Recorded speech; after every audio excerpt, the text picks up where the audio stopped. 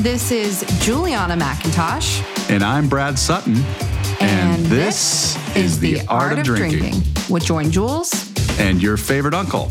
This is the best home bartending podcast, where you learn how to make 2 drinks, a classic, and a twist, plus a little backstory on the cocktail. So you have an interesting story to tell when you serve your guests. Your home-crafted masterpiece. Hi, Brad. Hi, how are you? I'm good. How are you? Good. Last day for you for dry January, although I know we keep saying this in several past episodes. This episode's coming out in February, but you, maybe even March? I don't know. It's coming out. And you're within hours of having your first cocktail in over a month. I know. Right? I did it. It was such a interesting, fulfilling challenge that I don't have to do again. Until next January. Well, no, I've done it once. I'm not sure I'm going to do it again. Not going back. No. Yeah. You know what? I always say I'll try anything once. Is that true for like heroin? Would you try heroin once? No, I think there's a line. Right. There's a line. There's a line. Okay. Well, I just wanted to make sure. Not that I want to encourage you to do heroin or anybody, really. It's the first thing that comes to mind. I was like, I'll try anything once. Like, oh, really? Heroin? Talk about dry January. Murder? All right. Okay. Speaking of try anything once, this cocktail I tried once and I've come back to it ever since. This is such a good cocktail. This actually is a cocktail I put on one of my best friend's wedding menu. I had to do a his and hers. This was his. It was a hit. And it's a classic. It's delicious.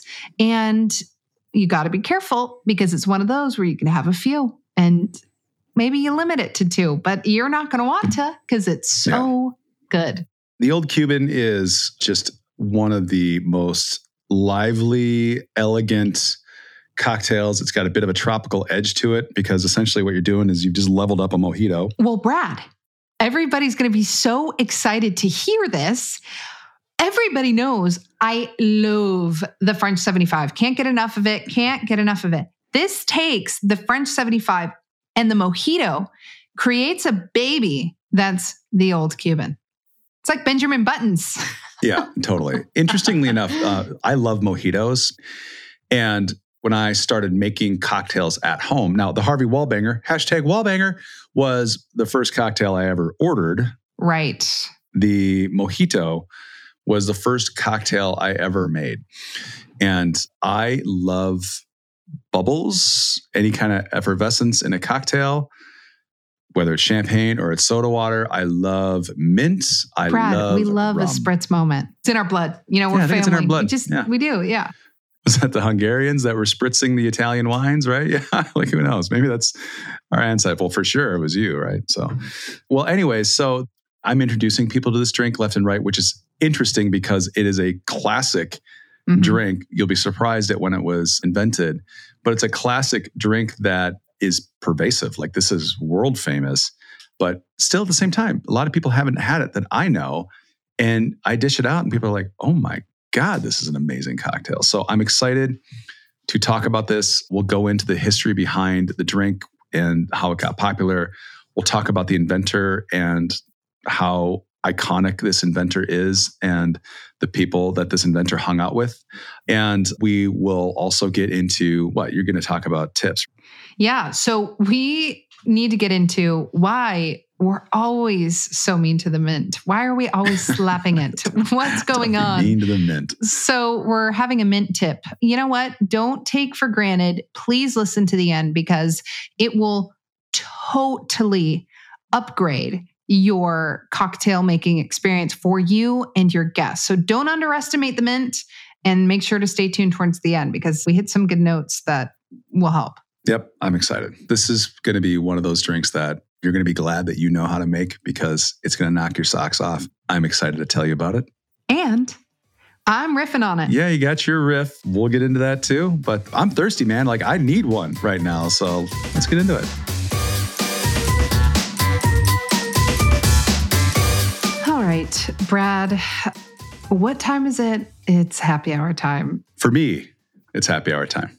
I know. I'm not making mine this week. I apologize. But the good news is my cocktail is a riff off yours. So I'm excited to talk to this one. And then next week, of course, I'll be back in action. But Brad, we're going to watch you make it. And I think it's so important to watch how to make it the right way, because this is really one of my favorites. Brad, take it away. Yeah, the inventor of the old Cuban actually said it's a mojito with a little black dress on, or in my case, Ooh, a little tuxedo. Love that. I fell in love with this drink. I was sampling them even last night. And Amy, my wife, she's not that much of a rum drinker. And she was like, oh my God, this is delicious. It's good. So, yeah, folks, hang on. For the benefit of our listeners, I'm going to make this in a way that won't be too painful for you because you can't see it, but you can come to our YouTube to check out how the drink is made and see it made. I'm going to walk you through what I'm doing. So what I got in front of me here is I've got champagne, but I didn't go out and just get a really nice bottle of champagne. I actually got a Cremant, which is made in the method of champagne. So it's still from France. It's made like champagne. It's just not from the Champagne region. So that is going to be 2 ounces at the end. But what we're going to put in our shaker here is I'm going to start with actually 6 mint leaves, which I've got here, and I pre-picked them, and I'm just going to clap them. Most recipes would tell you to muddle them. I don't like muddling too much because what you're wanting is the aroma out of the mint, not the bitterness that comes when you are too hard on the mint. So I'm going to clap it. Now you can hear me. I'm rolling it around in my hands. I got a little ball of mint in there. And now I'm going to drop that into my shaker. Okay. I'm going to move my Cremant out of the way. And then I've got 1.5 ounces of rum. And what I've used is Havana Club rum. So I'm going to put that in. And Brad, is that just like a dark rum? Is that a funky Jamaican rum? Yeah, well, I'm glad you asked. In this case, I've got some contraband here. This is actually from Cuba. Not something you can get easily, but I do have some. I'm pre-embargo, of course. This is a 7-year aged rum, and they say that you can use a blended rum that's 5 to 7 years. You want that good rummy flavor. And so this is a mojito that just kind of grew up, right? Or has a little black dress on or a tuxedo. So 1.5 ounces of, I've got my Havana Club rum in there, and that's a dark rum because it's been aged. Now, next, I'm going to take 3/4 ounces of a freshly squeezed lime juice, and that goes in there. Now, what they want you to do is they want you to muddle at this point. I don't think I need to do that because I've already clapped and rolled around the mint. What I'm going to do is I'm going to keep going with my ingredients. Okay. And I'm going to stir the drink or swirl it so all the flavors incorporate before I shake it. Okay. So my simple syrup's going in now. My simple syrup, that's now in there. And that was 1 ounce of simple syrup. And that's just a 1-to-1 ratio. Mm-hmm. So now I've got all the ingredients that I'm not going to shake with champagne, of course, because that would be making a bomb. And those are illegal and not to mention messy. So I'm going to put my shaker together. And I'm not going to shake the hell out of this because, again, I don't want to beat the crap out of the mint, but I want to get the drink cold. So I'm just going to kind of lightly shake it back and forth until it gets too cold to hold, maybe 20 seconds or less. I know sometimes we play the music in between, but you really don't need to shake it for that long. So I've got that good and kind of shaken up, and I can feel it's really cold in my hand right now. So now I'm going to bust my shaker apart. I'm loving that glass, Brad. Yeah, this glass is pretty cool. Again, another gift from my wonderful wife. Oh, she now knows I'm into glassware. Taste. I know. It's a beautiful little coupe glass. So now I've got that pulled together, and I'm going to drop a little 2 ounces of my champagne, or in this case, Cremant. And then I'm garnished. I've got a little lime wheel with a little mint sprig sticking out of her. And, cute. And that's my garnish. And that just kind of hangs on the side of the glass. God. And let me tell you, I know what's coming right now. Look. Mm-hmm. Oh, God, yes. It's so good. Yeah. It's that's so just good. Such a great drink. Yeah. Such a great drink. I definitely love this cocktail as we're nearing summer. It's just so good on a hot day. You forgot the bitters. 2 dashes of Angostura bitters. I was like, something's not right here. And do you put it on top? No, put it in the shaker, but same diff, right? It's just getting mixed in with my finger now. Yeah. So don't forget the Angostura bitters. I'm like, this tasted really awesome the day before. What's missing? Angostura bitters. Now, let's see. Now I'm cooking with gas. Yep. So there you go. The old Cuban. All my points that I say for every cocktail is I like to explain why I love this one so much because I love them all very much. But this one I think is just a really fun one if you want to do something different outside of the French 75, or maybe you're just a rum lover. And the good news is mine follows suit from the old Cuban. So I'm calling this, I'm sure there's cocktails out there and I'm not reinventing the wheel with this name. I'm going to call it the new Cuban. And it's just, play on words. It's just kind of like what Brad made, except for the Join Jules twist. So what we're going to do is almost exactly like Brad did. We're going to grab our cocktail shaker and we are going to add in 1 ounce of rum. I like to use the Appleton Estate. I just love that flavor. So I did 1 ounce of that. Brad, a half ounce of mezcal because if we can, we will. Didn't see that coming. I know. So predictable. But one of my favorite split bases is rum and mezcal. I think that they work so well together because you have such an earthy, smoky flavor with the mezcal mixed with that sweet funk. I just think it's a magic combo. So I couldn't miss the opportunity here. So like Brad, who had 1.5 ounces, with mine, you're also going to have 1.5 ounces of spirit, but just split base. So 1 ounce rum, 1/2 ounce mezcal. From there, we're doing 3/4 ounce of fresh lime juice, of course. Then here's where you can get fun. You're doing a 1/2 ounce of syrup, 1-to-1 syrup. What I really like using with this, with the mezcal has really nice earthiness, plays with the funk. So does hibiscus. So I made a beautiful hibiscus syrup and I added that in. And it's one of the reasons why I like this cocktail. I like the French 75, because if you didn't want to change the spirit at all, but you wanted to elevate it or make it a little bit different, the one way you can do that is always with the syrup. So have fun with the syrup. If you think another flavor combination will work here, I was trying to play with lemongrass. I just hadn't got to tasting it yet. That was something I was thinking about. But regardless, 1/2 ounce of syrup. We're doing 3 to 4 mint leaves like Brad. I love your technique. We're going to talk about that in the tip section. I don't think you need to muddle mint. I think people over muddle mint. And I think, you're better served doing the slap roll and throw it in there. So that's what we're going to do. You can add in Angostura. I actually added in 1/2 and 1/2. So a dash of Ango and a dash of orange, which I think brightens it up. We're going to lightly shake. Brad, I like that tip too. Again, we have mint in there, so we want to be gentle. And then double strain that into your chilled coupe glass. And you're going to top that off. See, I had dry sparkling wine, not necessarily champagne.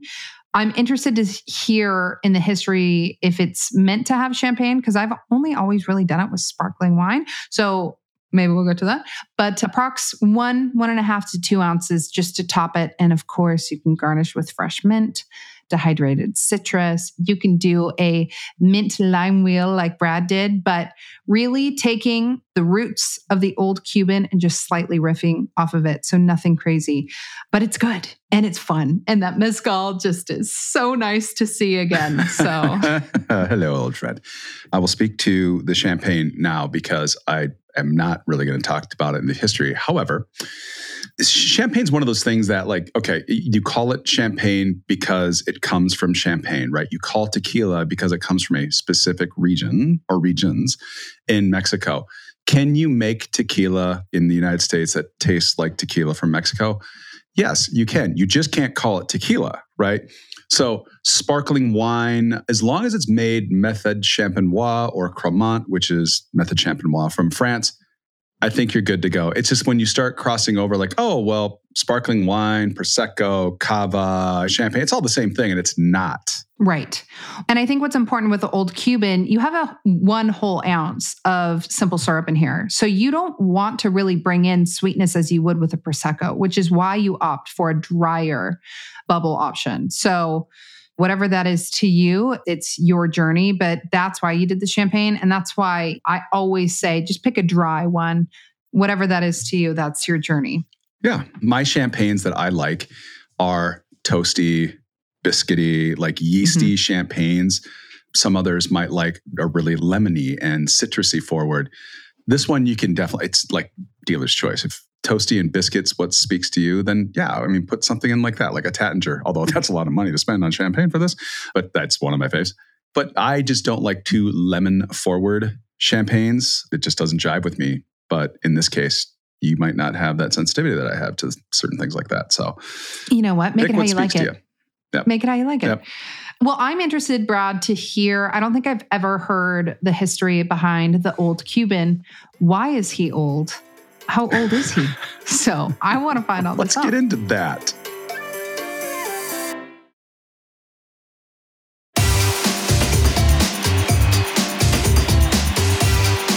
All right. The old Cuban coming from Mr. Cuban. Mr. Cuban. Yeah, it's not that old, actually. So what we'll do here, Jules, is I'm going to walk you through the birth of the drink, kind of where it took place and when and who did it. And then I want to get into Audrey Saunders, who is the inventor of the old Cuban, because she is one fascinating icon here in the world of cocktails. And a woman, it sounds like, right? And a woman, yeah. And if you haven't heard of her, that's understandable, because unless you're like a super nerd with cocktails and like swimming around the industry and whatnot, you just wouldn't know these names like Dick Bradsell and Audrey Saunders and Dale DeGroff and Julie Reiner. All right, well, here we go. So the drink was created in 2001. Oh, wow. Yeah, 2001. Not that long ago, although kind of long ago, right? Some people that might be listening to this are like, well, it was before I was born. Right? So welcome to this stage of your life, by the way. No. I'm like, oh, that's like 10 years ago. No. I mean, to me, when you say 20 years ago, I still think 1980, just FYI. Yeah, wow. Okay. Yeah, okay. Yeah. So even though I was like not even like 10 yet, I was like single digits. 2001. Yeah. This was invented in 2001 at just the beginning of the cocktail revolution here in the United States. We know Dick Bradsell had a thing going, bringing sexy back in the UK, but we just started to bring the cocktail revolution about in 2001. It started a few years prior. So Audrey Saunders, she invented it at Tonic, which unfortunately no longer exists, but that was in New York. And many stories will tell you that it was either Bemelman's bar that she worked at when she invented this, which is located inside the Carlisle Hotel, is still there. And that's on the Upper East Side for sure. Or they'll say that it was invented at Beacon, which is wrong. Was not invented there. It was at Tonic. But Bemelman's was what put this drink on the map. Let me explain. So how did this become a thing? So while at Bemelman's, which, by the way, this was like a sleepy, high-end hotel, but the bar wasn't anything really to note, right? It was cool 1940s vibe, by the way. So kind of a cool vibe, but not really appealing to anybody in the area. They had regulars and stuff, but it just wasn't really that big of a deal. So she was hired to run the bar and also create a new drink menu. And she did that. And she read the room at Bemelman's and was like, okay, I can see a lot of champagne cocktails going out the door here. I'm definitely putting the old Cuban on the menu. And she did. And it just like, boom, took off. Like people were like nuts for this old Cuban drink. And because Bemelman's had a relationship with the Ritz in London, she eventually found herself in 2002 doing a Bemelman's pop-up in London at the Ritz, where she brought that drink with her.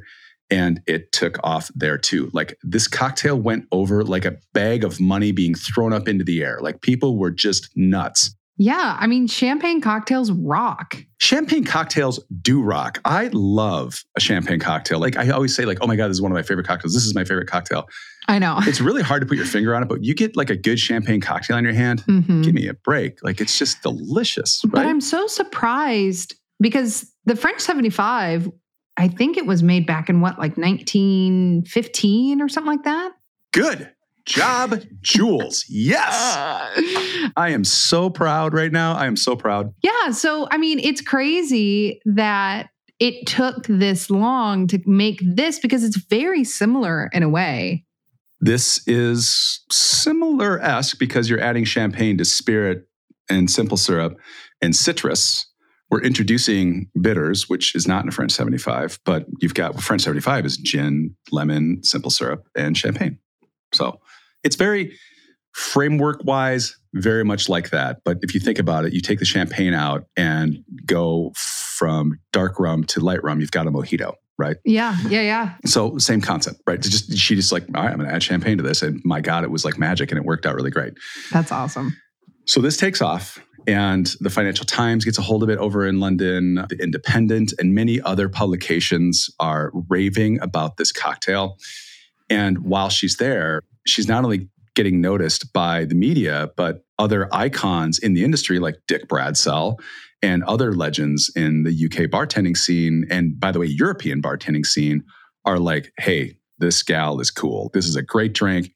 She's rubbing elbows with the elite, and they are now taking this drink and they're putting it in all of their bars. And so this is in Paris, this is in London, this is in Amsterdam. It's kind of all over. And it just becomes cool. Like, how does this not take off and become a classic at this point when you've got New York doing it, you've got Europe doing it, you've got UK doing it, everybody is loving this cocktail. Mm-hmm. So what was so great about this cocktail and why it took off is that I said earlier, this is the beginning of the cocktail revolution here in the United States. And the cocktail revolution was already happening overseas. So this was like a classic cocktail that was rediscovered because everybody's got their noses in history books and they're pulling out like all of these lost cocktails from pre-Prohibition and the Prohibition era, the golden age of cocktails. Yeah.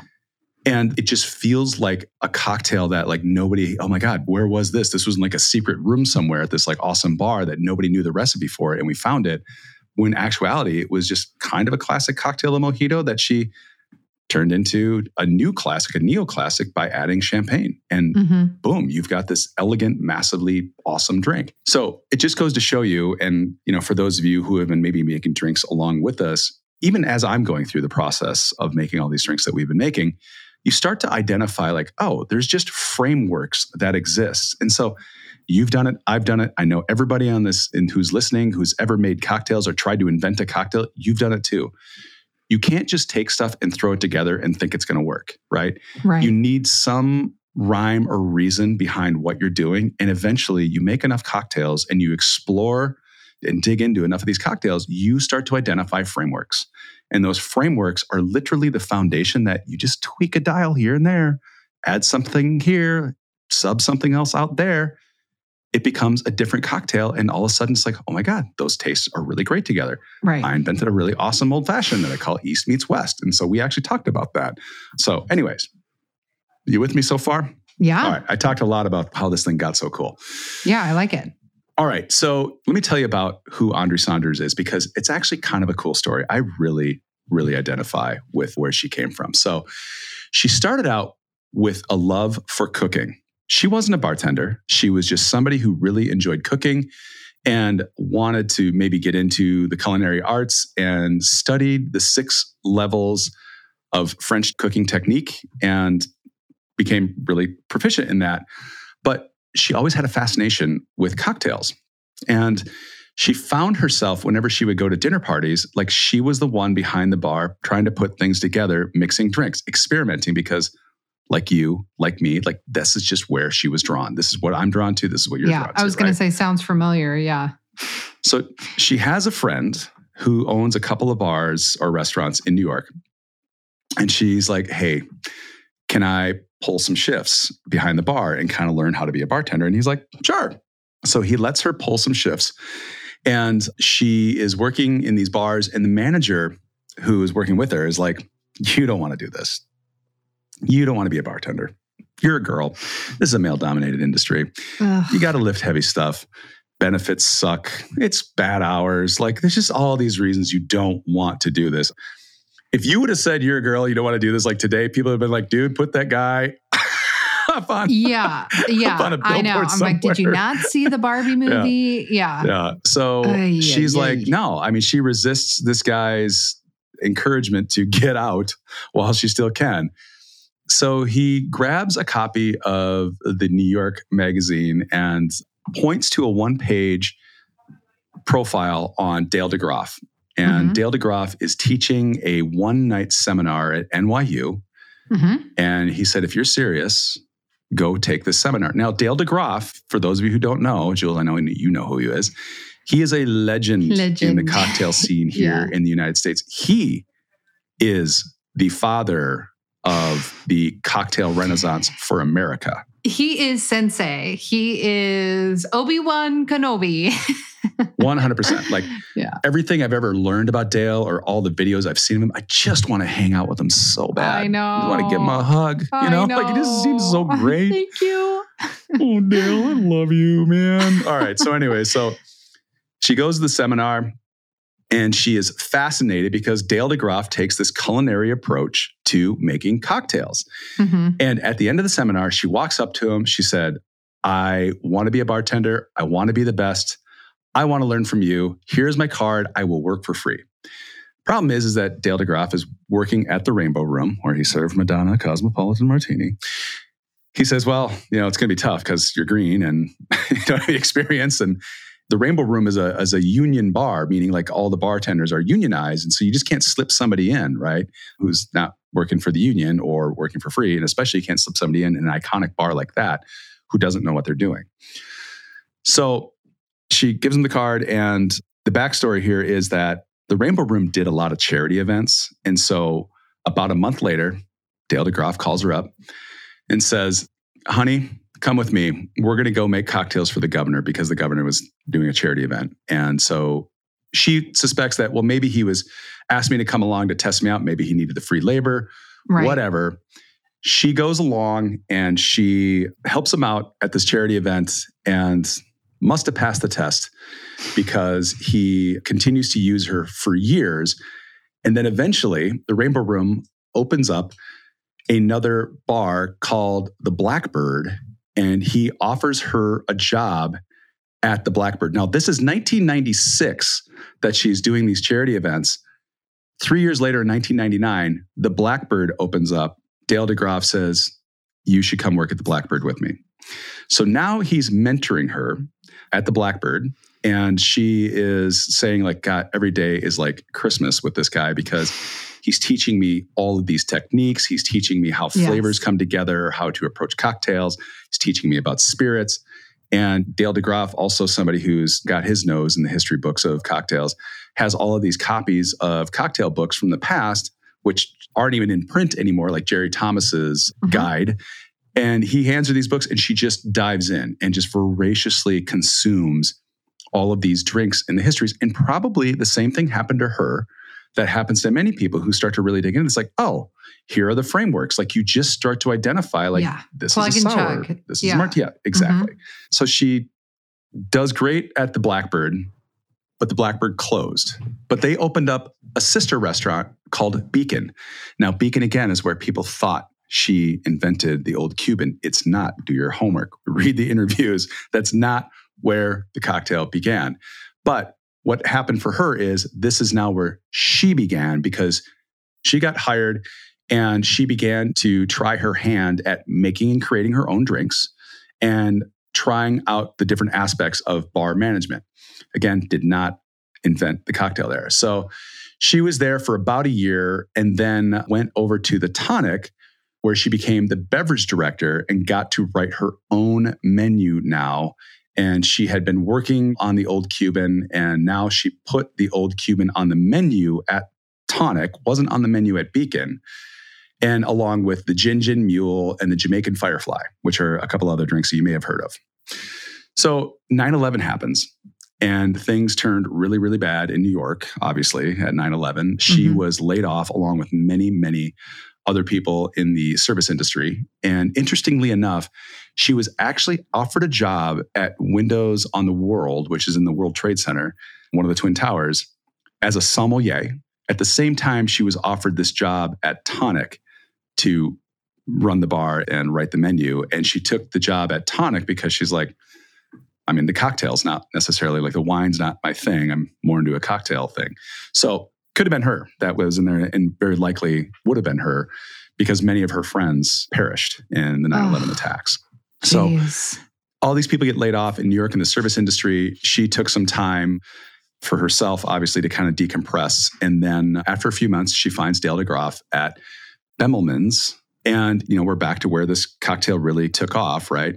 So he was there on a 32-month consultancy running the bar and kind of trying to bring it back to life. So he hired Audrey to run the bar and develop a new cocktail menu. And that's exactly where she did. And this is where history took off. And this is really the leaping point from her being a bartender who was mentored by Dale DeGroff to her being a bar legend. Yeah. All because she was going to work for Dale DeGroff for free. Now, I'm going to tell you a couple more interesting things about Audrey before we wrap it up, okay? Because she's not just a one drink or two or three drink pony here. So during her time at Bemelman's, she meets Julie Reiner. And Julie Reiner, legend. So if anybody's ever watched Drink Masters, like Julie Reiner's a judge. Julie Reiner's from San Francisco. Like she's a legend in the bar industry. So she meets Julie Reiner, before Julie Reiner was Julie Reiner. And they become friends. And they were both presented an opportunity to open up the Pegu Club, which it looks like Pegu, P-E-G-U, but it's Pegu. I guess it looks like Pegu if you're better at spelling than I am. So they go open this place up. And the old Cuban, which by the way has already become world renowned at this point, multinational reputation, sat along at the menu at the Pegu, along other champagne cocktails, which they called champagne opportunities. And another drink they had in there, and I think you'll dig this one, called the Jimmy Roosevelt. That was cognac, chartreuse, and bubbles. Shut up. Yeah. Yep. Oh my I know. God. And of course, the Gin Gin Mule and the Jamaican Firefly were there too, right? Yeah. But the old Cuban was the best seller at the Pegu up until 2020 when it closed, unfortunately due to COVID, and it just never reopened. So that's really too bad. So here's some other things that we can thank Audrey for. Gin was not in fashion back then, right? Like you'd go to a bar and you'd see a huge library of vodka, maybe a couple bottles of gin. But she's like, I think gin's got a chance here. Give gin a chance. Right? Look at this. She's a culinary person. She's got broad horizons on flavors and tastes. And so she's full on like, you know what? I'm going to totally introduce gin, but like talk to Dale. And Dale's like, you do it, man. You run this like nobody's looking. Right. And you bring those gin cocktails forward. So she was one of the first gin bars, probably started the gin, I'm going to air quote, craze here in America. Also, rye whiskey, which was like not something people drank back then. She's like, why? There's all these great rye whiskeys out there. They called up, I think it was Heaven Hill.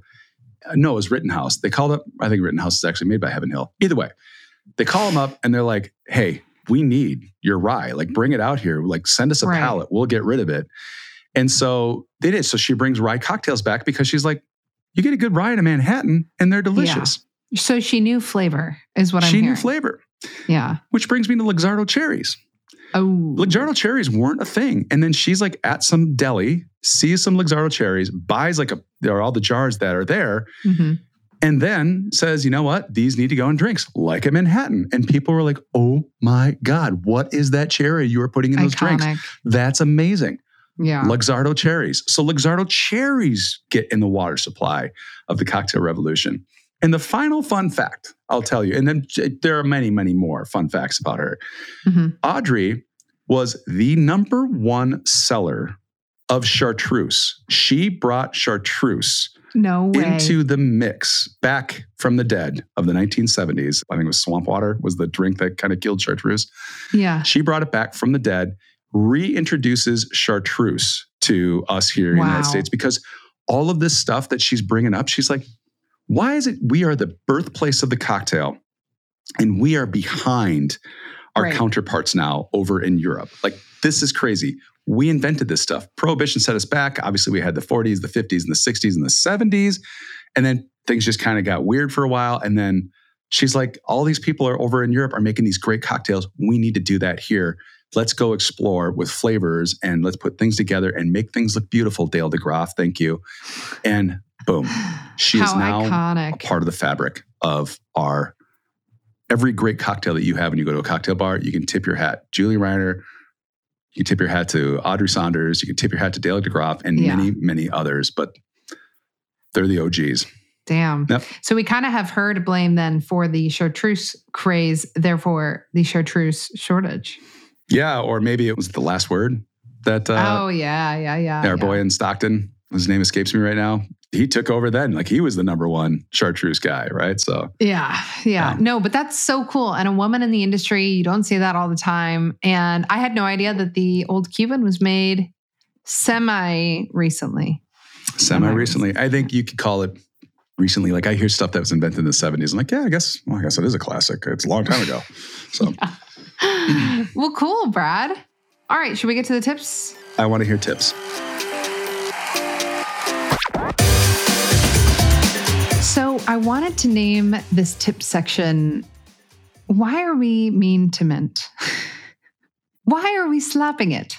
Why are we being so mean? So I thought it was time. Get a little sassy, you get a little slappy. That's what I say. Get a little slappy. We've touched on mint, I feel like, multiple times, but I don't think we've had a dedicated tip section to mint. And I don't know about you, but spring is coming. I know my mint is starting to, a little more than usual. So we're getting to mint season, quote unquote. And there are ways to use mint correctly, especially in cocktails. And so I wanted to kind of give you an overall breakdown of what we're doing to mint and why are we slapping it. So first and foremost, when you buy mint or you grow mint, there's a couple of ways to kind of prep your mint before you use it in cocktails.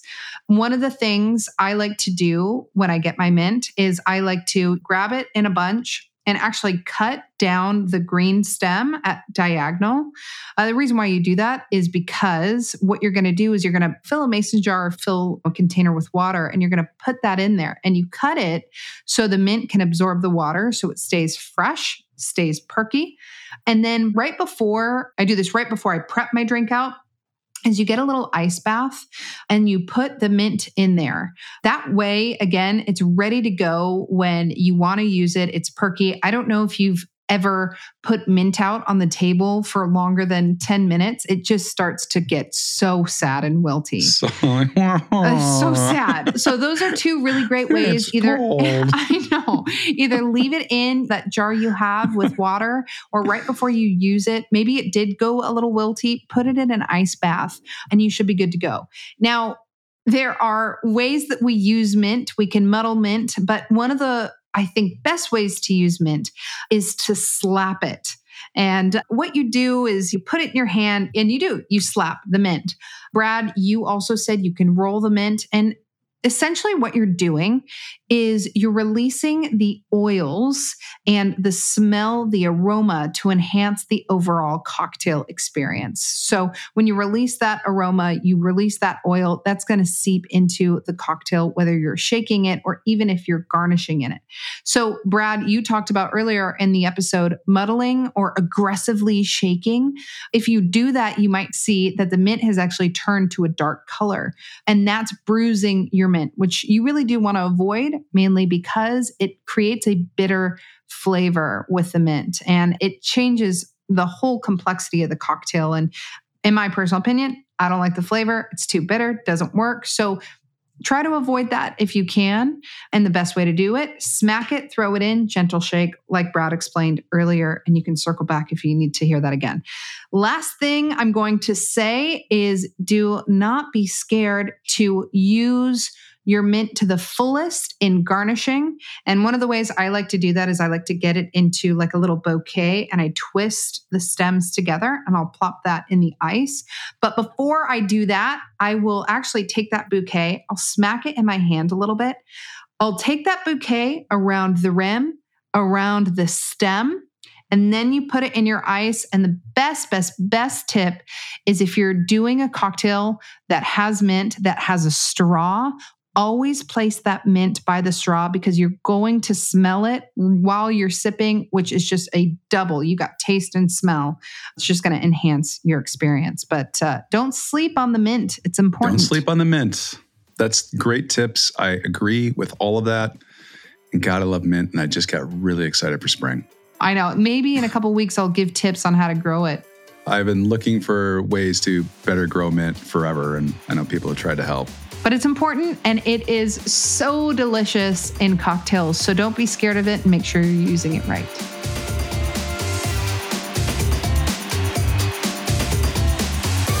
Well, there you have it. Cheers, Uncle Brad. Cheers, Jules. And thank you, everyone, for listening to the show. Don't worry, we will have the photos and recipes for today's cocktails on the website, joinjules.com. And if you got questions or comments for us, hit us up on the Insta at The Art of Drinking Podcast. And of course, find Jules at Join Jules or at Favorite Uncle Brad. That's me, also on the Insta. And hey, subscribe to my cocktail club on Facebook. All you'll need to do is search Join Jules Cocktail Club, and there you'll see what other cocktail enthusiasts are shaking up. This is a Red Rock Music Podcast. Don't forget, subscribe, like, and review The Art of Drinking with Join Jules and your favorite uncle wherever you get your podcasts.